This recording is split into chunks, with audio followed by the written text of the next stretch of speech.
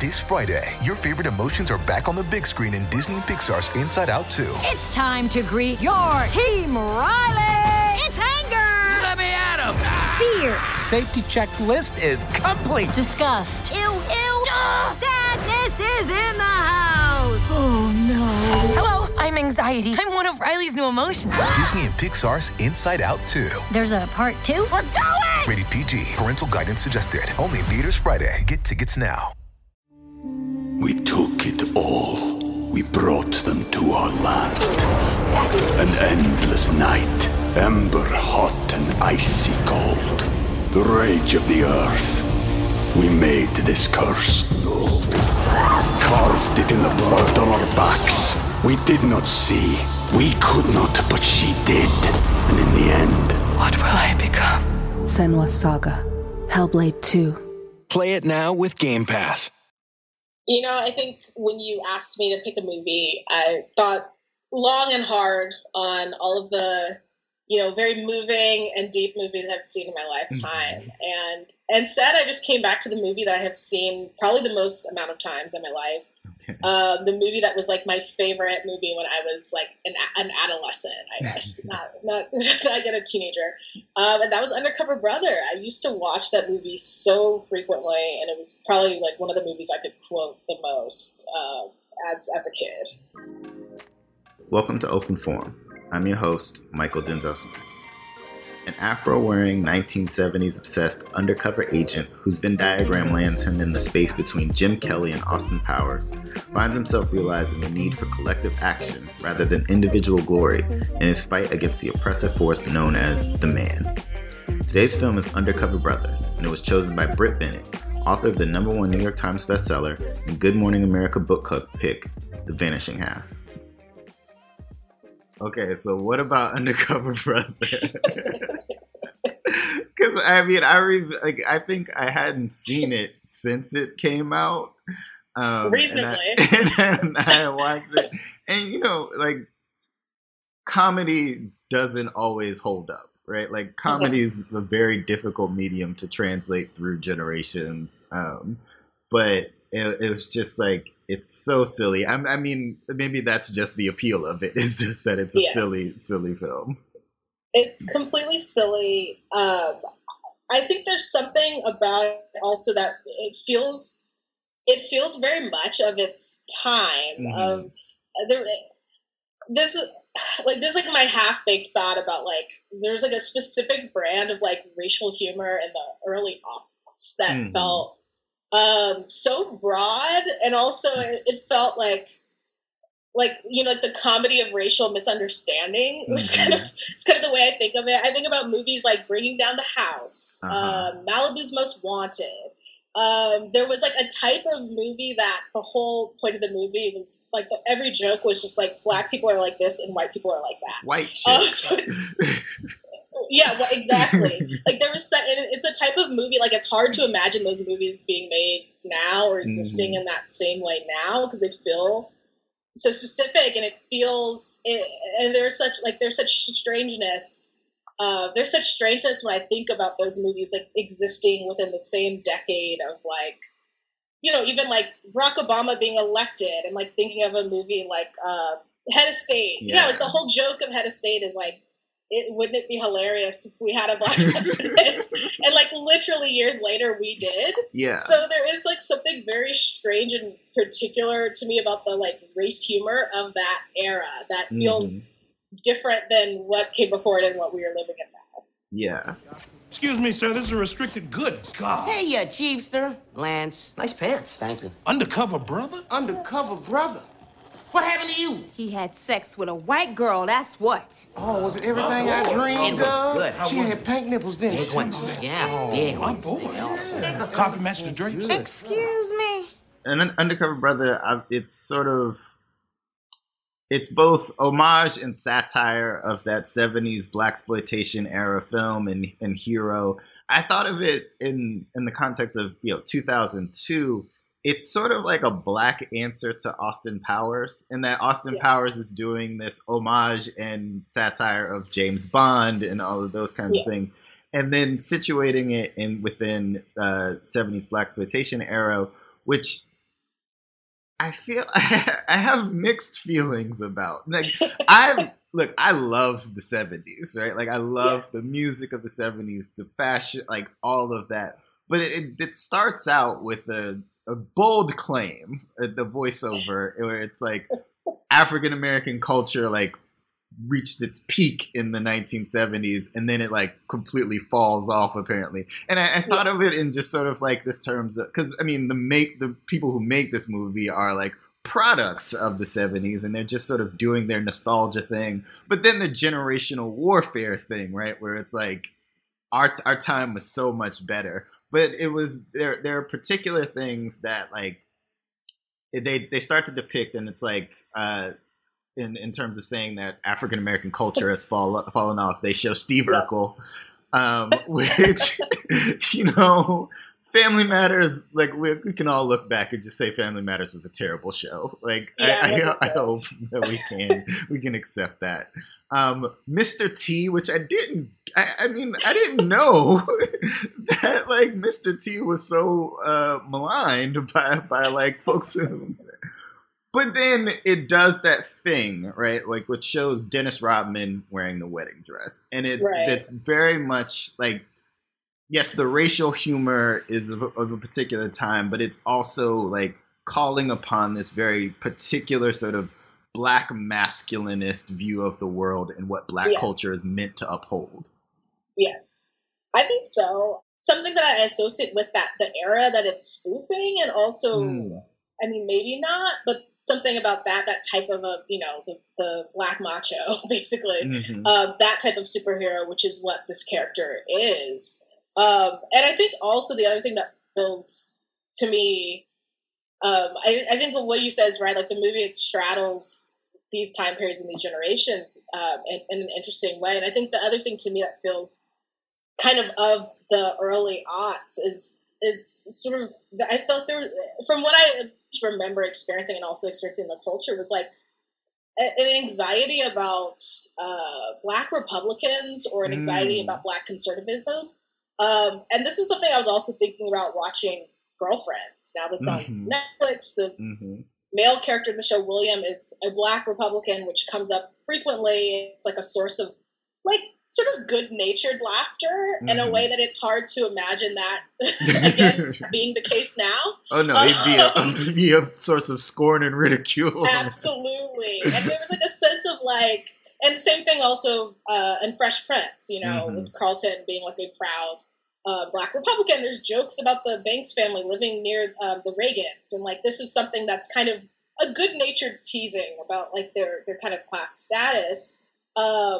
But like in Undercover Brother, part of the impetus for the plot is the Billy D. Williams character, who's essentially like Colin Powell. Yeah. And it's like has a big announcement. They think he's going to announce that he's running for president, and everybody, they don't agree with his politics, but they're still proud of the idea that he could be running for president, which again, it's hard for me to imagine that being a feeling that would happen now. Yeah. So that feels to me very much like Bush era of we are happy to see these Black faces, which like regardless of their politics, I don't know that that's, I mean, I think some people probably feel that way, but I don't know that that's like a mainstream reasonable feeling amongst like Black people.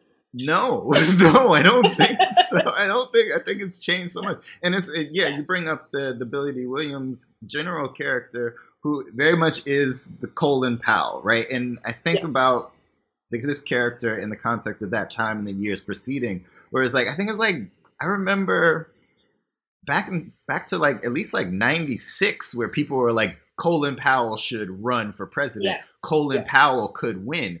And like legit, Black folk were like, no, Colin Powell should run. And they would have voted for a Republican because it was Colin Powell. And I think that he embodies this sort of like, he has this reverence because, again, a different era, different politics in which it's just like a matter of Colin Powell being representative of a certain kind of Black conservatism that's a strain within a communities that like we're proud to see, right? Like Colin Powell's an upstanding man, an accomplished man. He has risen through the ranks. He's fought the racism, and then he's emerged on the other side.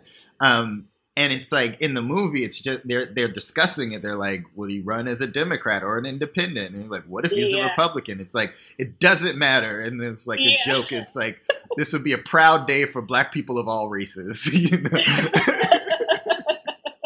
I want you to buy my new fried chicken, that is. Sure enough. I used to work for the Pentagon. Now I help you to get your chicken on. And for a limited time only, order a 8-piece nappy meal and get a 32-ounce malt liquor absolutely free. Yeah, it feels of such a specific time. But I think, I think of my parents have, I believe, have been registered Democrats their whole lives, or at least as long as I've been alive. But I remember them also having like a feeling of fondness about a Colin Powell in a way that feels like, does anyone feel that way about like Tim Scott? Or like, like not even to get into like the Candace Owens of the world, but like, I don't know, that feels to me of such a specific moment of this like kind of like, these characters, like, I think of like often, I mean, I don't know about all the representations of Black Republicans in media, but when I think of like William and like Carlton Banks and this character, there's just a good-natured teasing where it always felt like there was something kind of goofy, but it wasn't sinister in a way that now I don't know that you would represent a character like that. Yeah. I believe this belongs to me. And also, I guess the film has its point of view and it has its politics, as messy as they may be. But I think it also sort of points to, as we get deep on Undercover Brother, like it points to a way in which like Black cultural output is central to our politics, right? Like it's not making any separation between these things. Like Undercover Brother is upholding Blackness in his form with the big afro, with the bell bottoms and the platform shoes and the Black Fist medallion and everything. But then he is like going in that first scene where he's like being the hero. He's like erasing the mortgage debt from the financial system, like that, and he's not like, and I think that there's the conversation between these two ideas that like they often get treated as separate spheres, but like Black culture has always expressed a political outlook. Right. I think so. And I think that's partly why I think what is interesting, or one of the things that's interesting about the movie is like its concern with what's authentic Blackness. And that, I think, as you said earlier, that gets to the messiness of it. Because, there on one hand, it's like, what is, Dennis Rodman wearing a dress? Why is that, antithetical to Blackness or Black culture appropriate Blackness? And obviously, we can tease out all the obvious reasons of why that's the movie's point of view about that, all the troubling reasons behind that. But like, there's that concern about that, of what makes this character authentically Black, or what makes something authentically Black. And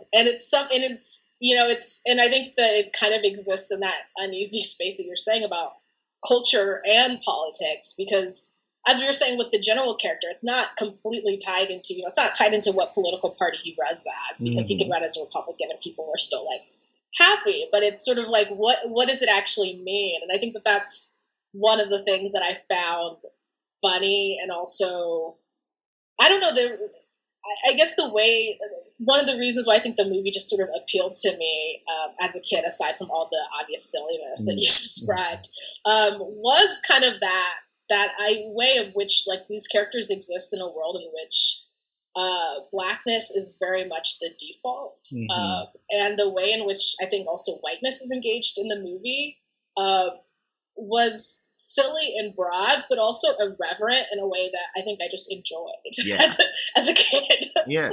No, definitely. I think, and that question of like authentic Blackness, it's funny because like the definition shifts so much, and like Black culture is ever changing, ever evolving, ever growing. And it's so funny to watch this 2002 film and like when Undercover Brother has sold out, right? Like, and the way that he's dressed, I'm like, a few years ago, that was the style for Black youth, right? Like the adopting of this like very preppy look, right? Like, so it just shows the ever shifting winds of Black culture. I think one of my favorite sight gags in the film is like this consistent running thing where Anjanou Ellis's character, Sister Girl, she has a different hairstyle in every single scene, and it's just like that playing with like Black cultural sort of mores and everything. But I did want to check them on one thing. So Undercover Brother, he has to undergo an education in whiteness in Caucasia in order to go undercover. And they like Smart Brother sits him down and he's like bombarded with images of like whiteness and white culture. And you know, it's got an NSYNC soundtrack playing over top of it. But there was one thing in there that I don't think they checked with their Black grannies about, in that they put Murder, She Wrote into the white, and I was just, look. It'll be your most vigorous training yet. You're gonna have to think and act just like a tight-butt white man with a 401k plan and a country club membership. So pay attention. We took it all. We brought them to our land. An endless night, ember hot and icy cold. The rage of the earth. We made this curse. Carved it in the blood on our backs. We did not see. We could not, but she did. And in the end... What will I become? Senua's Saga. Hellblade 2. Play it now with Game Pass. That whole scene, again, is so goofy. But I remembered like the pinnacle of his whiteness being him recalling a scene from Friends. Yes. Which felt like, yes, that felt so like such an, again, time appropriate joke of that being the moment. And Neil Patrick Harris being like the white intern in this Black office who has to like affirm that he has appropriately like consumed enough white culture. I mean, I think that was also, I think, a thing that I found so funny as a Black kid who grew up in a like multicultural like town. Like I grew up in a military town, so it was pretty diverse, but it wasn't like Black majority, you know? Same. So I think to me, like to watch a scene like that and to see whiteness represented as the foreign thing that you had to like be educated in, to me, I think there was a way in which that felt right, because that was like the experience of growing up in my Black household and then going to school and white kids talking about Friends and me being like, you know, like I didn't grow up watching Friends, you know, like we had the WB night and the UPN night. Absolutely. That to me was what was like normal and what I possessed like, you know, acute knowledge about. So to see like this character experience this, you know, he has to be strapped into a chair and forced to look at these images of popular white culture. There was something about that I think that just felt right and also felt like funny and irreverent and yeah, I think it just spoke to that experience of, you know, there's always a sense of like these cultural works were just the norm that everyone is expected to know, and if you don't know it, then you are culturally deficient in some way. And to see the movie like flip that on its head and actually show you these forms of culture not only as something that's foreign, but also something that is painful for this character to experience was something that I think I also just found really funny. And obviously still do. Hi. Hell wrong with you bringing a white girl in my house, boy? She's working with us now, Chief. For all the messiness of the politics of Undercover Brother, I do feel like there are some subversive things or things that can translate to now that maybe I don't know how explicit they were in the filmmaking process, but did speak to me. Like the one thing, first thing I want to tackle, like, you know, the enemy obviously is the man, right? And the man has his organization, has his henchmen, and Chris Kattan plays Mr. Feather. really just over the top character. But what you see with him as a henchman of the man is that constantly, like, he is engaging Black culture, right? Like, he has a whole dance scene to Mary J. Blige. He says, he drops that very specifically early aughts, Fashizi Manizi, like, all of this stuff's creeping into him. And then he has, like, sort of a breakdown in anger, like comedic anger, of being like, they're taking over, like, it's, you see what it's doing to me. But it is just being like, there's that white resentment that, like, Black culture is so appealing, and, like, their desire to maintain control, to always be an operative for white supremacy, but to constantly find yourself enthralled with Black people. Yes, I love that scene because you can just see, like, I can just picture in my mind where, like, his hips start kind of moving and there's, like, this involuntary feeling, you know, when you hear this song where you kind of have to move to it. But I think also, I mean, to me, that also feels, you know, again, specific to an era in which Black culture was becoming the predominant American culture, you know, throughout the 90s and throughout the aughts. And now I think it's hard to dispute. Like, it's weird if you did not live through it to think of, like, yeah, there was a time in which, you know, like, something like hip hop was considered, like, unto itself and was not just popular music in the way of now we think of it as popular music. But I think that's also, part of it is this sort of, you know, anxiety, I think still, but I think also, especially at that time, this white anxiety about Black culture becoming, you know, one of the predominant forms of culture in America. Yeah. Okay, and to that, I just, like, you mentioned sort of like hip hop taking over. There was another joke in there that, I don't know, it just makes me laugh so much. It's when, like, they've been enacting this plan with the high school, with the drug that's supposed to, you know, take over Black communities, and they've been disseminating it through General Fried Chicken, that is the general's, you know, new adventure that he takes on instead of running for president. I'm going to be completely honest. I would order a Nappy Meal. I'm not even going for it. I've thought so much about General's Fried Chicken during the, you know, great chicken sandwich wars of our time. And also I have to say the theme song was catchy. I'm not gonna lie. It was catchy. Very catchy. But so then they extend it, and they're, like, trying to infiltrate, like, more entertainment and sports and all, and they just have this one picture. It's like Jay-Z does Lawrence Welk's greatest hits. And I don't know if it was just the gag in the film or just, like, imagining it, like, the idea of it was just hilarious to me. So good. Roots, maybe you've heard of it. It taught me such a profound lesson about bigotry. I have sat on the sidelines of race relations long enough. I want to march down that field of oppression and kick that ball of bigotry right over the goalpost of intolerance. The other thing that I felt like probably translates, I mean, it's messy in its depiction, but translates to a politics of our time, or at least, like, something that has shifted in the character of the White She-Devil, right? Yes.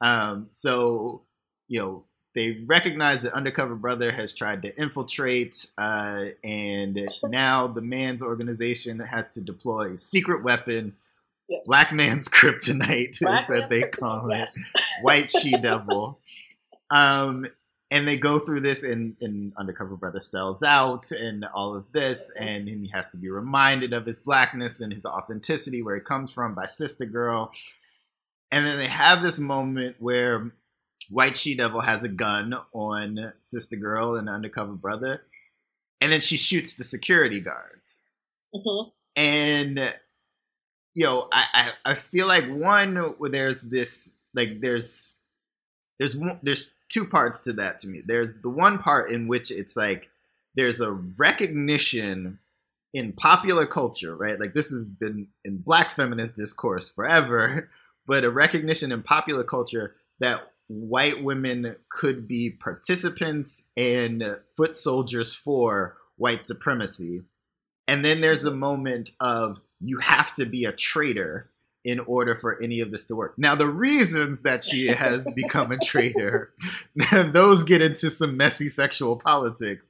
But there is that sort of representation here of an idea that, like, no, it's not just the man. White women have played a role in the maintenance of white supremacy. Yes. I have to say also, so another personal connection to Undercover Brother, which is that White She-Devil is played by Denise Richards, who went to my high school. She's the biggest celebrity to have graduated from my high school. So that was just another fun fact. But yeah, no, I mean, I think the role of White She-Devil, and I think, like, as you're saying, like, there's so much sexual politics within the movie that also feels very much like of conversations and anxieties happening in the sort of blaxploitation era, and these, like I said, black macho and these kind of beliefs of black male sexuality and all of that definitely comes out in it. But I think, I think the idea of White She-Devil, I just remember the scene where they're in the Gap and Sister Girl is, like, undercover trying to, like, reel Undercover Brother back in. But he's, like, shopping for some khakis with White She-Devil because he is fully sold out at that point. And you see, like, this moment of friction between the two of them where they're kind of warring over his soul. So yeah, I think the movie, the way that it engages, as you said, in the role of white women, is interesting and messy, because I think at first, like, White She-Devil just seems like, I mean, I don't know how much agency it seems like she has really at first. Like, I think the moment where she kind of flips sides is, like, the moment where you truly see her exercise that agency. But it's unclear, like, how much of it is she's kind of this, tool of the man, and how much of it is her setting out to do this thing. And I think that haziness is also, I think, the way in which, the role of white women and white supremacy. I mean, I think that's why this sort of Karen has become, I think one of the reasons why it's become delightful for people is that it actually positions white women in an active role, and maintaining white supremacy is not just like, oh, you're being kind of deployed by this, this white patriarch in the way that often thought of white women, but it's like, no, being active participants in maintaining white supremacy, which also inversely means that you can be an active participant in turning, away from it and fighting white supremacy. He said he would stick his foot up my so-called patootie. Damn it. I knew this could happen. You can only keep an agent undercover for so long before he loses his identity. Hell, no man can resist low-interest loans and non-fat lattes forever. And white women. Lance also has a moment where he turns and, like, he's an intern at the Brotherhood and, like, just doesn't understand the struggle, apparently, and he's only there because of affirmative action. But then he watches Roots, and now he's like, I get it. and it was like, I think you're overestimating like what he's. Yeah, I think so too, and I think again, like, Lance, the role of Lance, and I think also speaks to, again, like I was saying, like, the broadness of the racial humor of that time, of him being, like, the most broad kind of bumbling white dude imaginable, in the office. Like, I remember when he says that he watched Roots, he says it like it's like a something that nobody has heard of before. Like, it's like he discovered something very rare, but I think it was called Roots.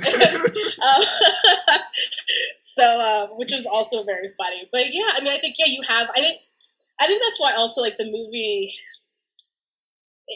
It's like I said, it's a movie that feels definitely nostalgic, because it's nostalgic for the 70s and it's all the reasons that we said, but it also feels. To me, it feels nostalgic for a time in which maybe this is too cynical, but it feels nostalgic for a time in which we believed that white people would make that type of turn. Like, it's nostalgic for a time in which something like that sounded, I think is played for humor and, like, sounds like a joke, but the idea of, I think, if not, from what I remember, like most of the white characters have these kind of moments of like reckoning or moments of turning in a way that I don't, like, you think about something, I mean, I don't know what like a parallel to this type of like comedy would be now, but I think of something like Get Out, and it's like, you know, I think the first time I watched Get Out, like, I don't know that I seriously thought that, you know, his girlfriend was in on it. Like, I think I did really want to believe that this white woman was going to be like, that she was going to be, you know, like unaware that all of this really shadowy stuff was happening. And I'm like, afterwards I was like, why did I want to think that? Like, why was I willing to believe that? When in fact, like, the opposite seems way more likely. And like, you know, that seemed like what actually happens seems like, yeah, of course, this is her family. Like, of course she's not going to not know. But I was invested in believing that about this white female character in a way that the movie does not like reward that reading of it. So it feels like, you know, obviously different genre, different type of movie, but it feels so different in how it thinks about the role and like complicity of white people, particularly white women, and not this like, well, once they realize, you know, history, or once they realize how they have harmed somebody, they will like turn. That feels like such a vestige of a different time, like that type of a comedic turn. Absolutely.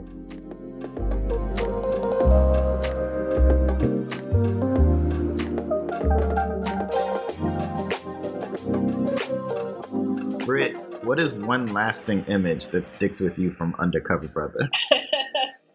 So many. I mean, I think one is just, you know, as far as like gags, like visual gags, where Undercover Brother, he has to, you know, they have to fashion him like tools for when he has to go undercover the white world.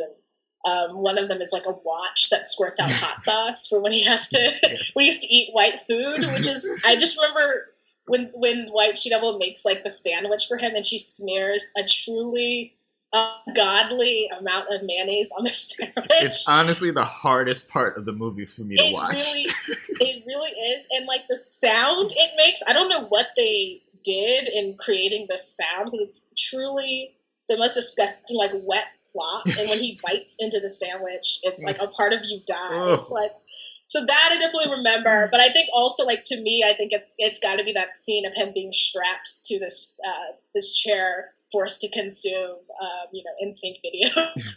That felt so funny, and also to me so memorable. And I think one of the things, like I said, that I do think that I do now in hindsight, like, was actually quite like smart and good, was the way that it decentered this white culture and centered Black culture and Black politics and tied them together in the way that you said, which I think is a thing, I think, in all of its messiness, that I think I still do enjoy. Britt, thanks so much for joining me. Thanks for having me. Thanks for listening to Open Forum, a podcast from Lit Hub Radio, produced by Justin Alvarez and hosted by me, Michael Denzel Smith. Feel free to like, comment, and subscribe to Open Forum wherever you get your podcasts, and/or sign up for the Lit Hub newsletter to stay up to date on our latest episode.